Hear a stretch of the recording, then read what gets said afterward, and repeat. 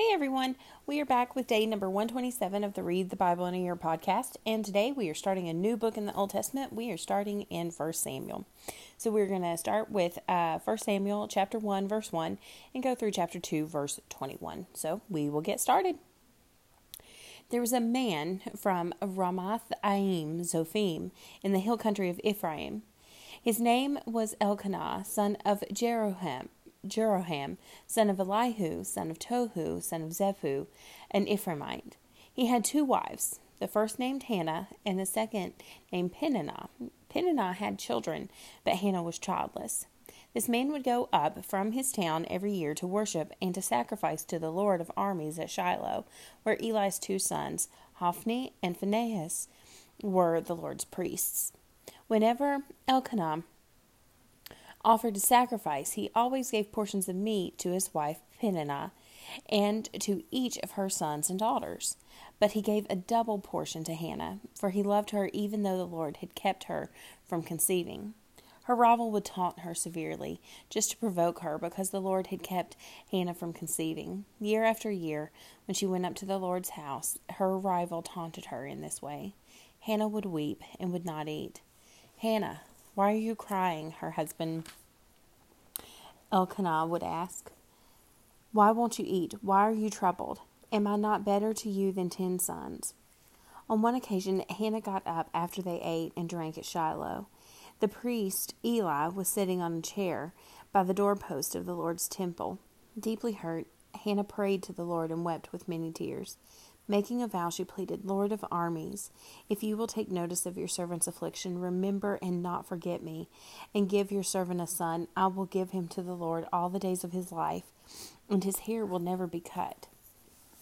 While she continued praying in the Lord's presence, Eli watched her mouth. Hannah was praying silently, and though her lips were moving, her voice could not be heard. Eli thought she was drunk and said to her, "How long are you going to be drunk on wine? Get rid of your wine." "No, my lord," Hannah replied. "I am a woman with a broken heart. I haven't had any wine or beer. I've been pouring out my heart before the Lord. Don't think of me as a wicked woman. I've been praying from the depth of my anguish and resentment." Eli responded, "Go in peace, and may the God of Israel grant the request you've made of him." "May your servant find favor with you," she replied. Then Hannah went on her way, and she ate and no longer looked despondent. The next morning, Elkanah and Hannah got up early to worship before the Lord. Afterward, they returned home to Ramah. Then Elkanah was intimate with his wife Hannah, and the Lord remembered her. After some time, Hannah conceived and gave birth to a son. She named him Samuel because she said, "I requested him from the Lord." When Elkanah and all his household went up to make the annual sacrifice and his vow offering to the Lord, Hannah did not go and explain to her husband, "After the child is weaned, I will take him to appear in the Lord's presence and to stay there permanently." Her husband Elkanah replied, "Do what you think is best, and stay here until you've weaned him. May the Lord confirm your word." So Hannah stayed there and nursed her son until she weaned him. When she had weaned him, she took him with her to Shiloh, as well as a 3-year-old bull, half a bushel of flour, and a clay jar of wine. Though the boy was still young, she took him in the Lord's house at Shiloh.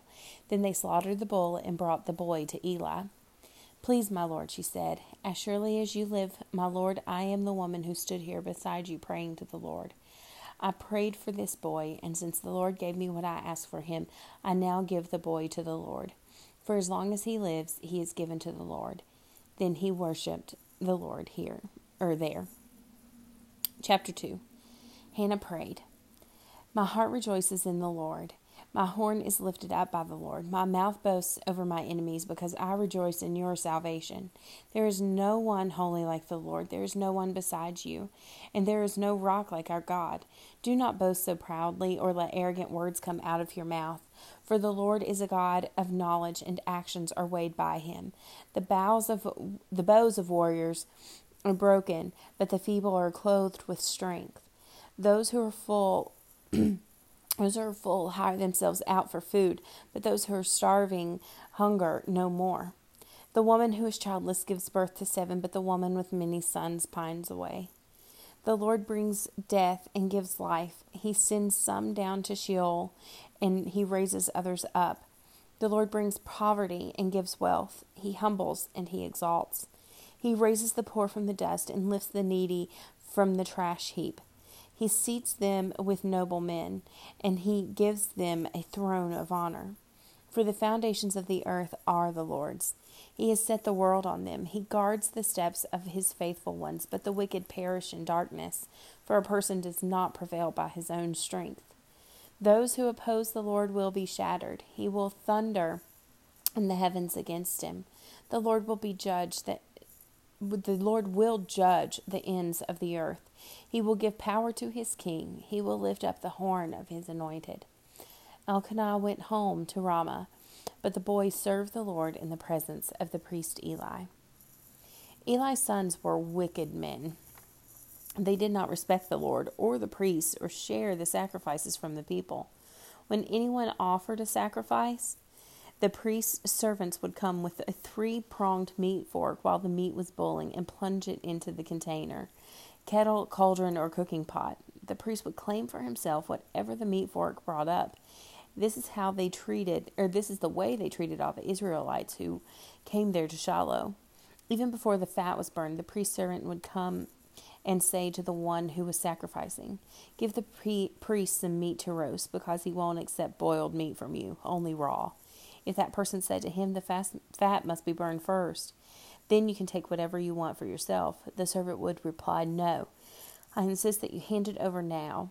If you don't, I'll take it by force." So the servant's sin was very severe in the presence of the Lord, because the men treated the Lord's offering with contempt. Samuel served in the Lord's presence. This mere boy was dressed in the linen ephod. Each year his mother made him a little robe and took it to him when she went with her husband to offer the annual sacrifice.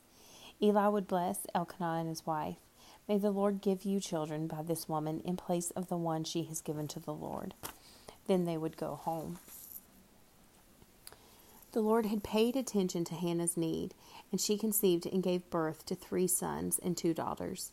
Meanwhile, the boy Samuel grew up in the presence of the Lord. And we will stop there in Samuel, and we will move to the Gospel of John. We are continuing through that Gospel. And we are in John chapter 5, and we are going to read verses 1 through 23. After this, a Jewish festival took place, and Jesus went up to Jerusalem. By the sheep gate in Jerusalem, there is a pool called Bethesda. It's called Bethesda. Sorry, wrong word. Bethesda in Aramaic, which has 5 colonnades. Within these lay a large number of the disabled, blind, lame, and paralyzed. One man was there who had been disabled for 38 years. When Jesus saw him lying there and realized that he had already been there a long time, he said to him, "Do you want to get well?" "Sir," the disabled man answered, "I have no one to put me into the pool when the water is stirred up, but while I'm coming, someone goes down ahead of me." "Get up," Jesus told him, "pick up your mat and walk." Instantly, the man got well and picked up his mat and started to walk. Now that day was the Sabbath, and so the Jews said to the man who had been healed, "This is the Sabbath. The law prohibits you from picking up your mat." He replied, "The man who made me well told me to pick up your mat and walk." "Who is this man who told you, 'Pick up your mat and walk'?" they asked. But the man who was healed did not know who it was, because Jesus had slipped away into the crowd that was there. After this, Jesus found him in the temple and said to him, "See, you are well. Do not sin any more, so that something worse doesn't happen to you." The man went and reported to the Jews that it was Jesus who had made him well. Therefore the Jews began persecuting Jesus because he was doing these things on the Sabbath. Jesus responded to them, "My Father is still working, and I am working also." This is why the Jews began trying all the more to kill him. Not only was he breaking the Sabbath, but he was even calling God his own Father, making himself equal to God. Jesus replied, "Truly I tell you, the Son is not able to do anything on his own, but only what he sees the Father doing. For whatever the Father does, the Son likewise does these things. For the Father loves the Son and shows him everything he is doing, and he will show him greater works than these, so that you will be amazed. And just as the Father raises the dead and gives them life, so the Son also gives life to whom he wants. The Father, in fact, judges no one, but has given all judgment to the Son, so that all people may honor the Son just as they honor the Father. Anyone who does not honor the Son does not honor the Father who sent him. And we will stop there for today in the Gospel of John and move to Psalm number 105. And we are in Psalm 105, verse 37 through 45. Then he brought Israel out with silver and gold, and no one among his tribes stumbled. Egypt was glad when they left, for the dread of Israel had fallen on them. He spread a cloud as a covering and gave a fire to light up the night. They asked, and he brought quail and satisfied them with bread from heaven. He opened a rock, and water gushed out. It flowed like a stream in the desert, for he remembered his holy promise to Abraham his servant. He brought his people out with rejoicing, his chosen ones with shouts of joy. He gave them the lands of the nations, and they inherited what other people had worked for. All this happened so that they might keep his statutes and obey his instructions. Hallelujah. And now, moving to Proverbs. And this is Proverbs 14, 28 through 29. A large population is a king's splendor, but a shortage of people is a ruler's devastation. A patient person shows great understanding, but a quick-tempered one promotes foolishness. This is the word of God for the people of God. Thanks be to God.